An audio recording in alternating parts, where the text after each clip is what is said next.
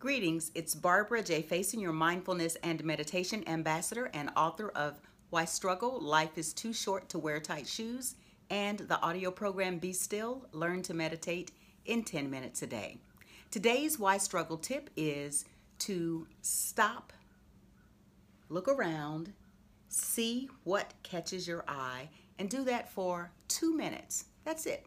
Just do that for 2 minutes. So you'll stop, look around and see what catches your eye and take it in with all of your undivided attention.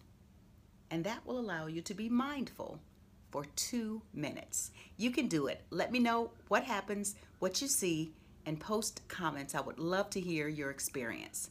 I'm Barbara J. Faison, your mindfulness and meditation ambassador, wishing you an absolutely wonderful day because you are creating it.